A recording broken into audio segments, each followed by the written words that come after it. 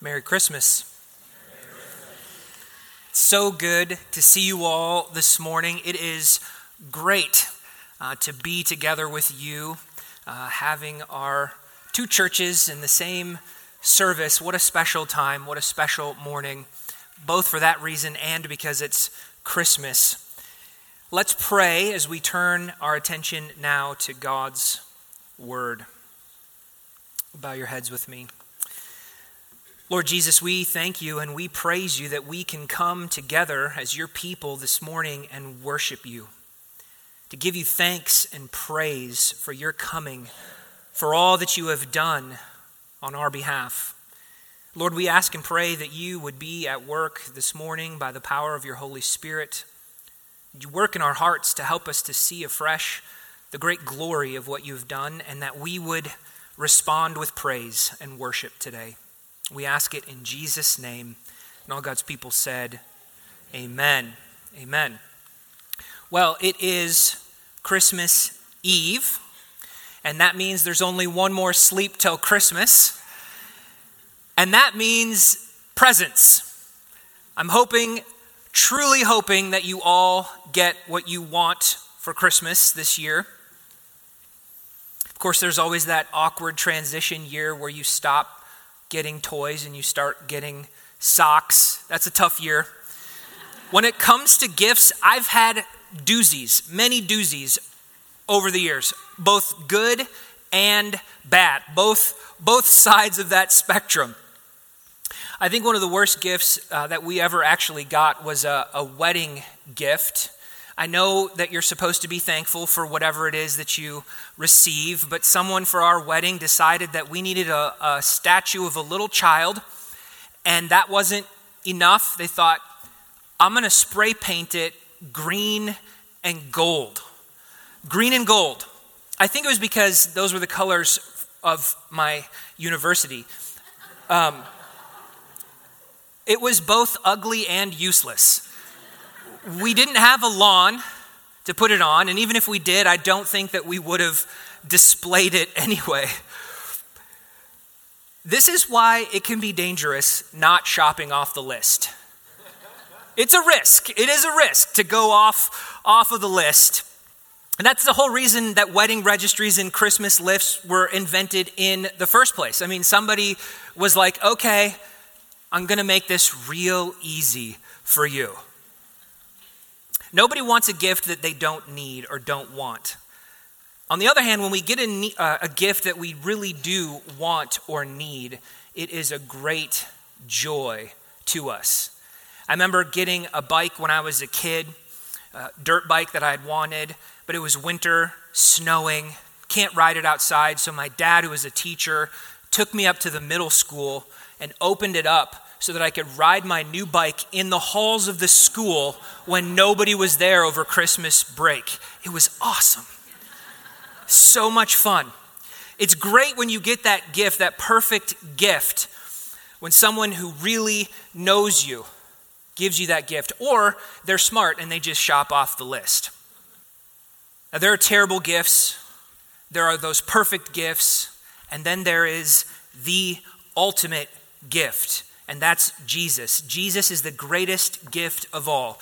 He is what we really, truly need. He is what we are ultimately searching for, what we ultimately want, even if we don't yet realize it. This morning, I want to look at 4 gifts that Jesus brings to us in his coming to earth. They're all gifts that we need. Now, when we open a great gift, we rejoice. Kids are the best for this because they don't hold back their excitement. And I'm hoping that as we see these gifts this morning, your response will be like that of a kid. You'll rejoice and you won't hold back your excitement at what Jesus has done. So turn in your Bibles to John chapter 1. We're going to be looking at verses 14 through 18 this morning. For those of you who are just joining us or haven't been with us, we've been working our way through John chapter 1 in our Christmas series this year, and so today we come to the end, John 14 through 18. John doesn't focus on the history of the Christmas story. He focuses on the theology, the rich meaning of Christmas, and we're going to see that again today. The message for us is this: hail the incarnate deity. To hail Jesus means to praise him with great joy, with enthusiastic approval. Praise him with great joy. It's what we were just singing. Yea, Lord, we greet thee, born this happy morning. Jesus, to thee be glory given. Word of the Father, now in flesh appearing. O come, let us adore him, Christ the Lord. Amen. This morning we'll look at these 4 gifts that we receive because of Jesus, the Word.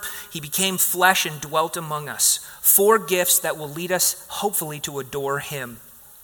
Jesus came to reveal the Father that we might know him, his glory, his grace, and his truth. So let's look at this first gift. You have the gift of God's presence with you in Jesus Christ. Through Jesus, we have fellowship with God. Now, the Word, we've been told, was God and was with God, and all things were made through him. And now we come to verse 14 and we read this most astonishing truth. And the Word became flesh and dwelt among us. God incarnate in the flesh is what that means. God became a man. The Creator came and lived among the creatures that he himself made. Now, he never stopped being God. He's fully God and fully man at the same time. For in him the whole fullness of deity dwells bodily, Colossians 2:9. He is Emmanuel, God with us. So he's fully God, but he's also fully human. He's experienced what it's like to be a human, and he can sympathize with us in our weaknesses. That first Christmas, the Word became a baby, and he was helpless. Jesus needed to be nursed and swaddled and cared for. As a man, Jesus grew hungry and thirsty. He grew weary and he wept. And of course, he died. He was also tempted in every way as we are, yet was without sin, Hebrews 4:15. So Jesus is able to sympathize with us as humans in a way that he could not before. So whatever you are facing, Jesus sympathizes. Jesus can sympathize in our distress, in our pain, in our trials, in our temptations. And he is moved to help. That's why we're told to draw near to the throne of grace, not timidly, but with confidence to find the mercy and grace that we need to help us. Hebrews 4:16. The incarnation means that Jesus is with us and cares for us and will give us the grace that we need in whatever situation we face. That is a great comfort. But there's something far more important to Jesus being able to sympathize with us. It is necessary for our salvation. Jesus had to become a man in order to atone for our sin. Because it was man that sinned, it has to be a man that pays the penalty for sin. And so the Bible says he had to be made like his brothers in every respect so that he might become a merciful and faithful high priest in the service of God to make propitiation. It is a sacrifice of atonement for the sins of the people. Hebrews 2:17. He had to become truly man so that he could suffer and die in our place for our sins. But he also had to be God, because only then could Jesus bear the weight of God's wrath and secure our forgiveness and our righteousness and our life. So he came as a man so that he could reconcile sinners to a holy God. And that Word that we see, the Word became flesh and dwelt among us. That word is more literally translated tented or tabernacled among us. In the Old Testament, the tabernacle was the place where God's presence dwelled in glory. The tabernacle and later the temple was the place where God came to meet man and where man came to meet God. The place of revelation, the place where sacrifices were offered for sin to bring reconciliation and peace. When Jesus came, he was God's tabernacle. Emmanuel, God with us in glory. Now it is in Christ that man meets God and that God meets man. It's in Christ that we have fellowship with God. Now, the life of Jesus, John has made abundantly clear, did not begin with the virgin birth that night in the little town of Bethlehem. He has a backstory, and we see that it begins before time with God in heaven. He existed as eternity as God. I want to remind us all this morning that your story also does not begin with your birth.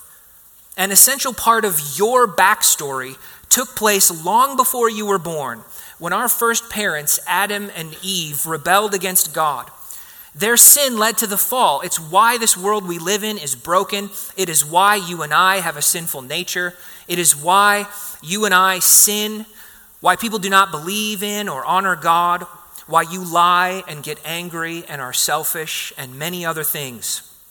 You see, Adam and Eve had this unhindered, this direct fellowship with God in the garden, in God's presence, but that relationship with God was broken by their sinful rebellion. Because of their sin, death entered the world and they were estranged from God. They were cast out of the garden and from God's presence. That's your backstory, you and I. And the Bible then is essentially the story of what God himself is doing to restore mankind into right relationship with himself. And that's our greatest need, because just like Adam's sin, our sin brings God's judgment and separates us from him. It makes us his enemy. The first and greatest gift that we have from Jesus is forgiveness and peace with God. That's what Jesus coming to earth means. And we receive that gift by faith. We turn from our sin and put our trust in Jesus Christ to save us. Through Jesus, we're made right with God and have fellowship with God. You no longer have to travel to a temple or go through a priest. We don't go to a place to meet with God. We go to a person, and his name is Jesus Christ. You have direct access to God's presence anytime, anywhere, through Jesus Christ. In Christ, you have the gift of God with you now and forever. Second, you have the gift of God's glory in Jesus Christ. The tabernacle is where the glory of God came down. Now that glory comes down in Jesus Christ. Look at verse 14 again. And the Word became flesh and dwelt among us, and we have seen his glory. Glory as of the only Son from the Father, full of grace and truth. John says we've seen his glory. Who's we? We is the apostles and all of the first disciples who walked with Jesus during his earthly ministry. They saw his glory. They witnessed it firsthand. And John, one of those eyewitnesses, wrote down what they saw so that we might believe in Jesus. How did they see his glory? They saw his glory in his earthly ministry. First, in his signs that he did. So after Jesus, for example, turned water into wine, we read this. This, the first of his signs, Jesus did at Cana in Galilee, and manifested his glory, and his disciples believed in him. John 2:11. Yet most of all, Jesus was glorified, and he glorified God in his death and resurrection. And so just before his arrest, Jesus said, Father, the hour has come. Glorify the Son, that the Son may glorify you. John 17:1. Now, of course, Jesus had glory in heaven with God before he came, and he took up that glory again when he returned to heaven. And his glory here is described as glory as of the only Son from the Father. Jesus is the one-of-a-kind Son of God. He is unique. Yes, every believer is a child of God, but we are not gods. We're not little gods. Only Jesus is the divine Son of God. His glory is the very glory of God. And it was seeing his glory in his life and ministry that they knew Jesus is the only Son of God. It's by seeing that they knew he was God's Son, especially his death and resurrection. So when Jesus died and the whole earth shook, the centurion said, "Truly, this was the Son of God." As Paul said, he was declared to be the Son of God in power by his resurrection from the dead, Romans 1:4. However, not all who saw his signs believed. The glory of Jesus was not seen by everyone, only those who saw with the eyes of faith. The word seen here in this verse is perhaps better translated perceived, since many saw, but only a few perceived the true significance of what Jesus said and did. This is why it's better to see Jesus by faith than by sight, because there were those who saw Jesus' signs, his wonders, and yet they lent their efforts to crucify him. But if you see Jesus Christ by faith, it leads to your salvation. And as believers, when we see his glory, it leads us to worship. His glory is a gift because it takes the focus off of us. It's not about us. It's about him. We need a purpose as human beings that is beyond us, a vision of glory that goes beyond us, that's greater than us, a purpose greater than us. I have a hammer here. What is this for? Hammering nails. Yes, this hammer is to pound nails. That's what it's for. Now, how good would this be if I tried to use it to get food out of my teeth? Not very. And I'm not even going to try because I don't want to chip my tooth in front of all of you. It would be frustrating and painful if I tried to use it that way. Now, what is this? I don't know if you can see this. It's a toothpick. What's this for? Picking food out of your teeth. But how will it work if I tried to use this to pound nails? Not very good. It would be frustrating and painful. The point is this: the purpose for which we were created is God's glory. If we try to live for our own glory, it will be frustrating and painful. It's only when we live for God's glory that we find our joy. Yet Jesus' glory is seen in an unexpected way. His glory is seen in him humbling himself, coming to earth, his self-sacrifice, his service, his dying on the cross. That's where we see his glory.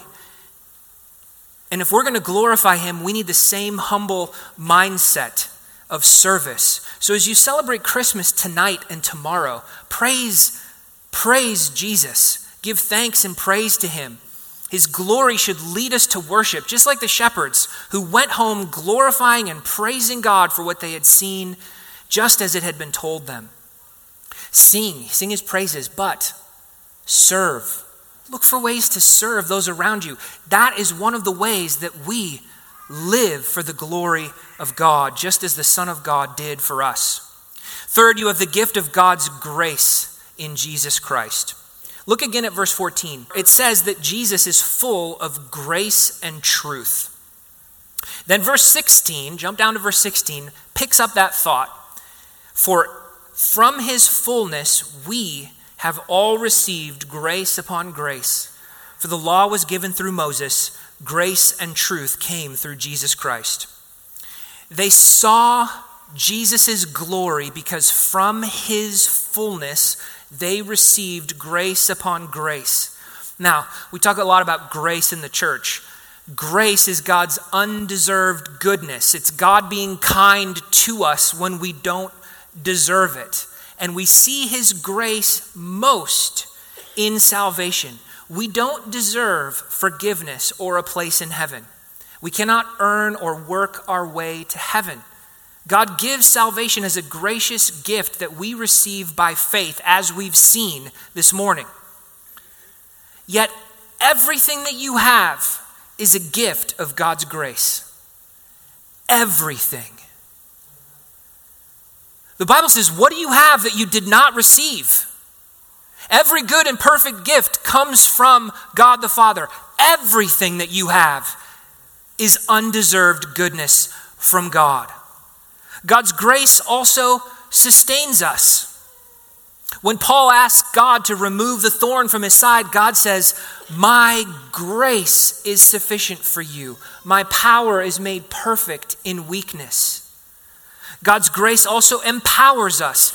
God is able to make all grace abound to you so that having all sufficiency in all things at all times, you may abound in every good work.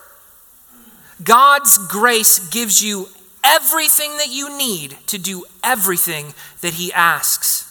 God's grace also trains us, for the grace of God has appeared, bringing salvation for all people, training us to renounce ungodliness.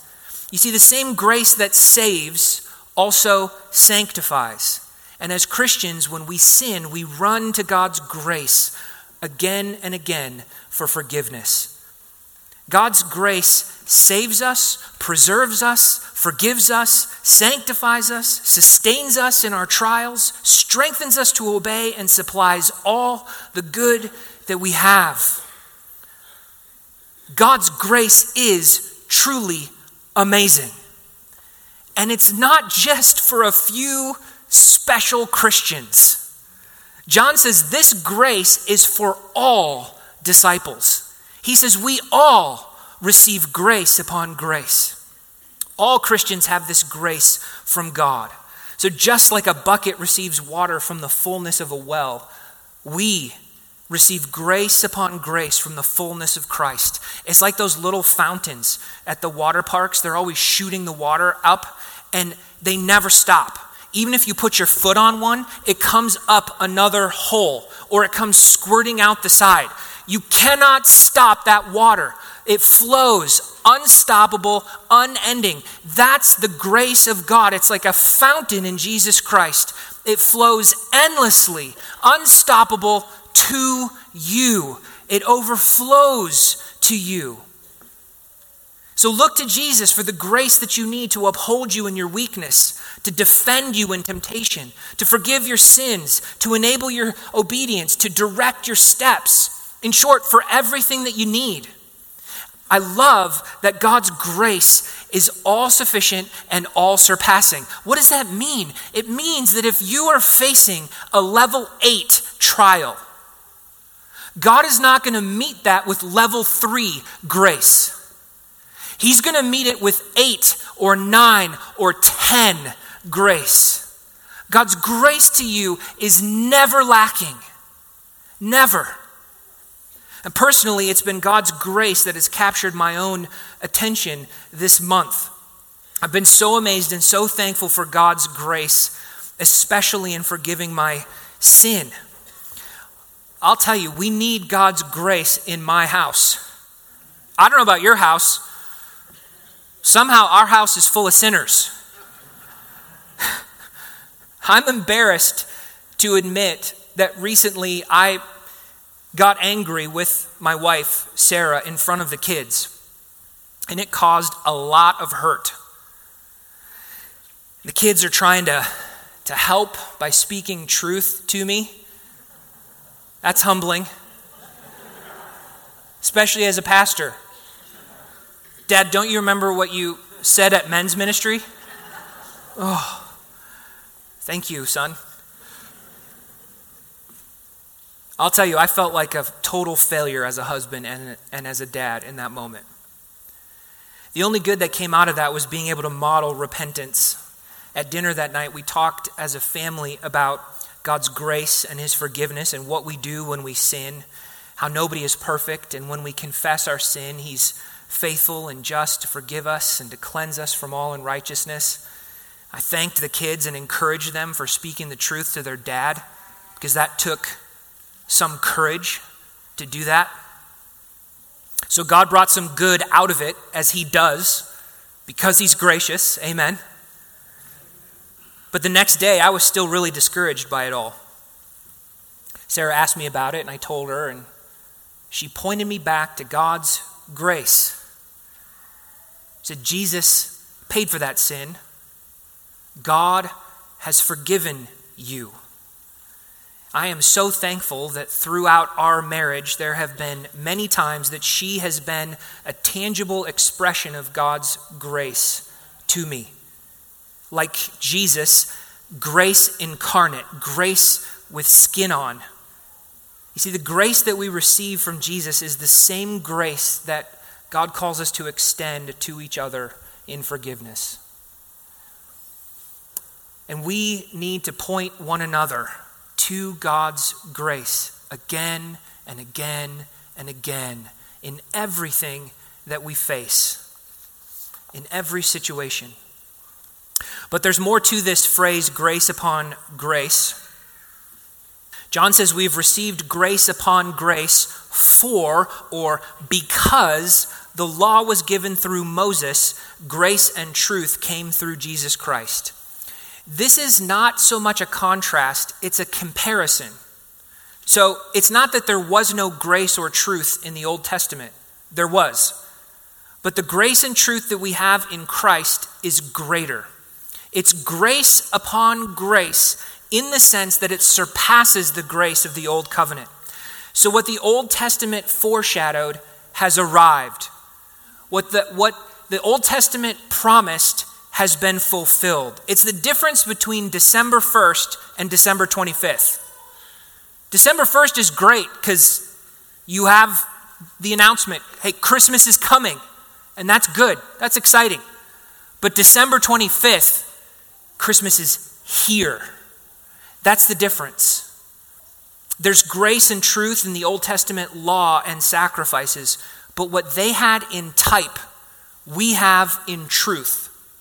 So Jesus is the true Passover lamb. He is the true manna. He is the true rock, and so on and so on. The law could not give life or make us righteous because we cannot keep it. What that means is that every single one of us is on the naughty list. There's only one name on the nice list. It's Jesus. And in him we have our righteousness. The law could not change our nature. It can only point out our sin. It can only point out how we've failed. It can only point to our need for Jesus. The law, as one Puritan said, the law might chain up a wolf, restraining it, but Jesus changes the wolf's nature, transforming it. That's the power and the hope of the gospel. In Christ we have a new heart. We have a new spirit. And even though we're not perfect, we have the power of the Spirit to walk in new life. The point that John is making here when he says grace upon grace is that there is an all-surpassing grace and truth that comes to us through Jesus Christ. And in that sense, it is grace upon grace. So finally, then you have the gift of truth in Jesus Christ.